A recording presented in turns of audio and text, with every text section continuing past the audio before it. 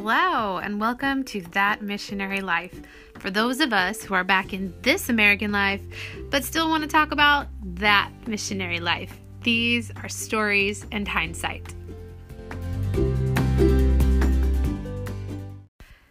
I have not figured out yet when these are going to happen. So I happen to have some more time now, and I happen to be ready to talk.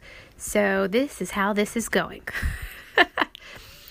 This is a blog post from July 2005. This is about VBS. We did an English camp / VBS many times in Brazil. It is a big thing that we still do. We do it during summer. We do it during winter. By the way, in Brazil, summertime is January. Wintertime is July. It means it's just rainy. That's all. Just rainy. We're 7 degrees from the equator. It's only rainy. So, here is some of my blog posts. It says, on Monday, the kids were supposed to come at 2 p.m. for camp, but they started arriving at 9 a.m. This is very common. We ran around decorating, labeling, and planning. So I was everywhere at once where I needed to be. It was not that I did a lot. It is just that I needed to get people together and plan things, helping the teachers ready, and then myself. It was amazing. This group was great. They jumped in and worked super hard and gave their students the best English classes possible. Sonia made incredible manipulatives for her Bible class. Mark used a marker to mark and label his body as his class learned body parts.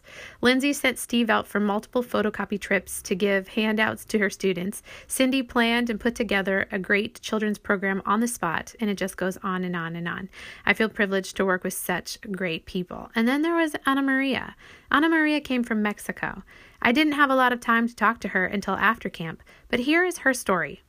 Ana is 29 and lives in Mexico City in an apartment with her brother and mother, who are Catholic.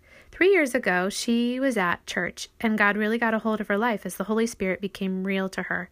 She knew at this time she wanted to be a missionary. Ana works at a bank, leaving home at 7 a.m. and working 9 a.m. to 9 p.m. It's a 2-hour drive there and back. She does have a 2-hour window for lunch, though, and gets home at 11 p.m. at night. She has 2 weeks vacation for the whole year.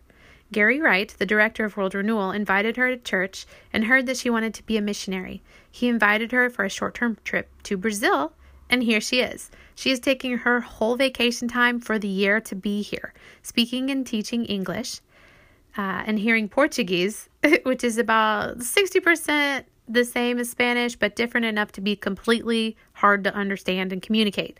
She arrived on Monday and then immediately jumped into English camp, being a team leader and my teaching assistant. She is incredible. When she returns, she's going to continue to pray for God's direction on where He will send her. But she really hopes her family will be saved before she leaves. Wow, I didn't even remember that. I remember Ana Maria a little bit. I did not remember her story. I just remember how cool it was that we had somebody from Mexico coming to Brazil to share and work with us and just had the same heart. The next part says, English camp started with English placement test, and then we divided into 2 camp teams that night. My team was called the Freakin' Players, and our mascot was the mosquito. Who came up with this? We probably had about 35 students for English camp, and we began.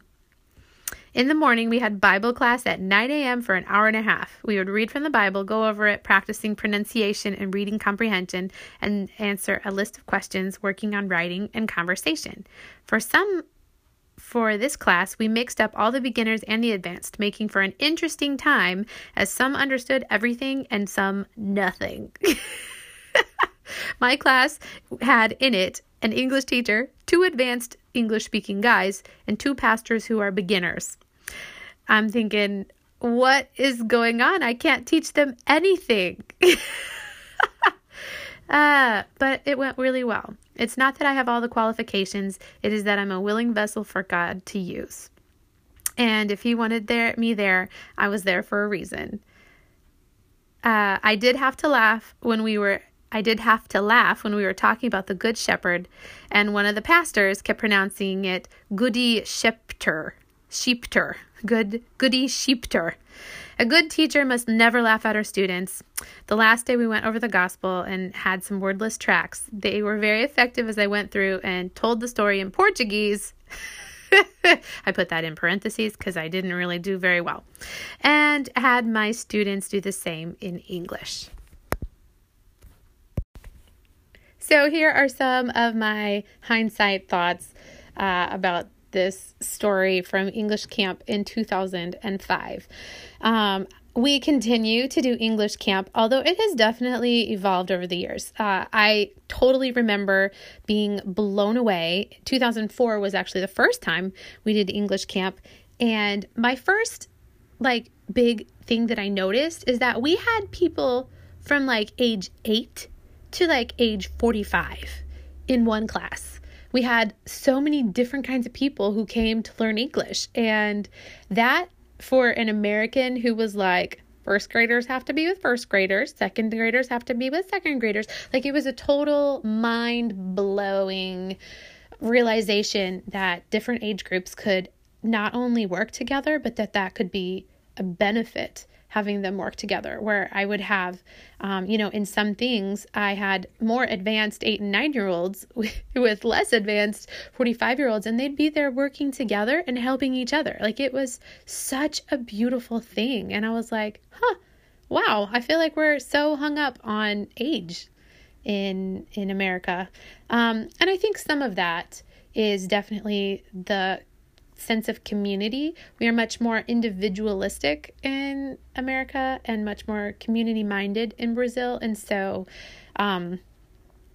coming together of different ages is a very common, welcome thing in a community, whereas individuals are much more used to, I think, at least in the U.S., being grouped by their level or their age. They have very specific groupings that we are used to for different things.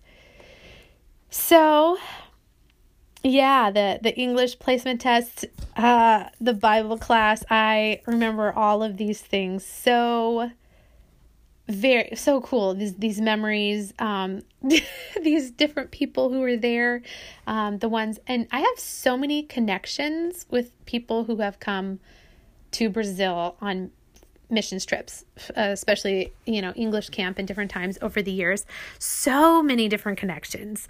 It feels, when you have someone that comes from another country, and you meet them and you have this time with each other outside of your home country. When you go back to your home country, there's just a special kind of connection, that you actually don't have with people who have never been outside the country. And it's really special. I can't even put words to it, but it's for example, a couple of weeks ago, I visited a church and saw 4 or 5 different people who had been to Brazil from that church. And it was just such sweet, instant reconnection and fellowship. And I just really value that. I don't, the magic of serving overseas together. I don't know what you would call it. The connection. I don't know. So yeah, a note about not making fun of my students for mispronouncing American or English. Well, I have to admit, they laugh just as much at my pronunciations of things as Portuguese. So I do feel like we're very even.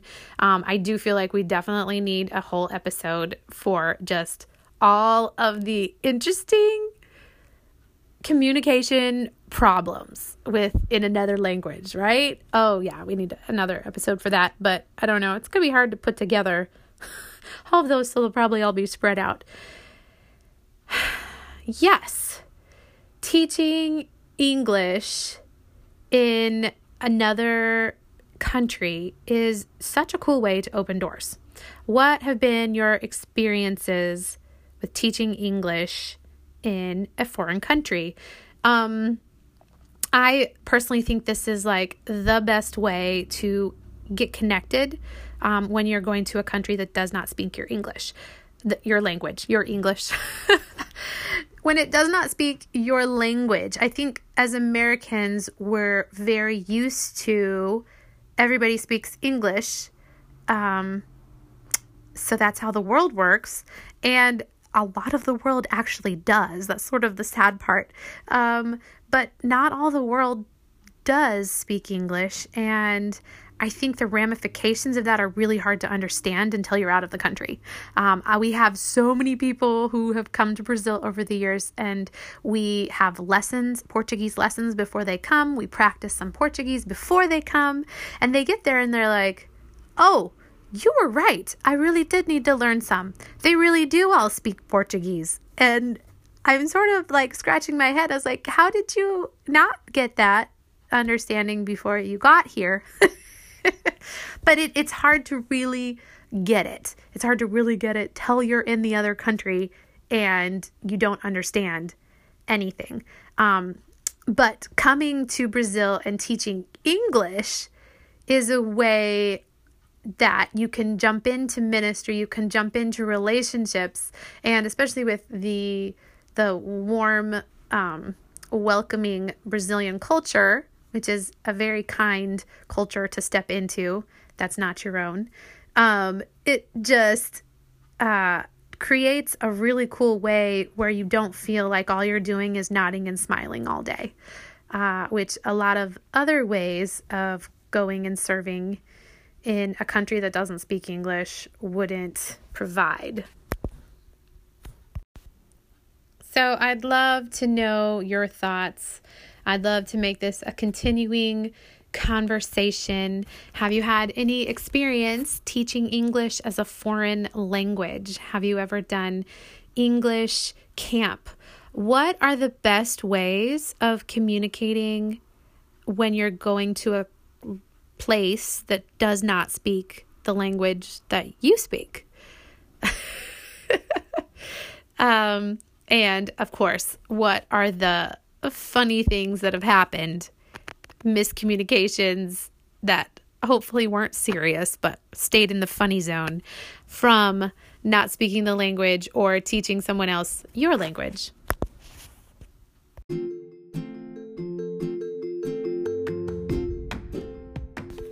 So in closing, those are some musings from someone who is very much involved in this American life, but just really wants to talk about that missionary life, stories and hindsights.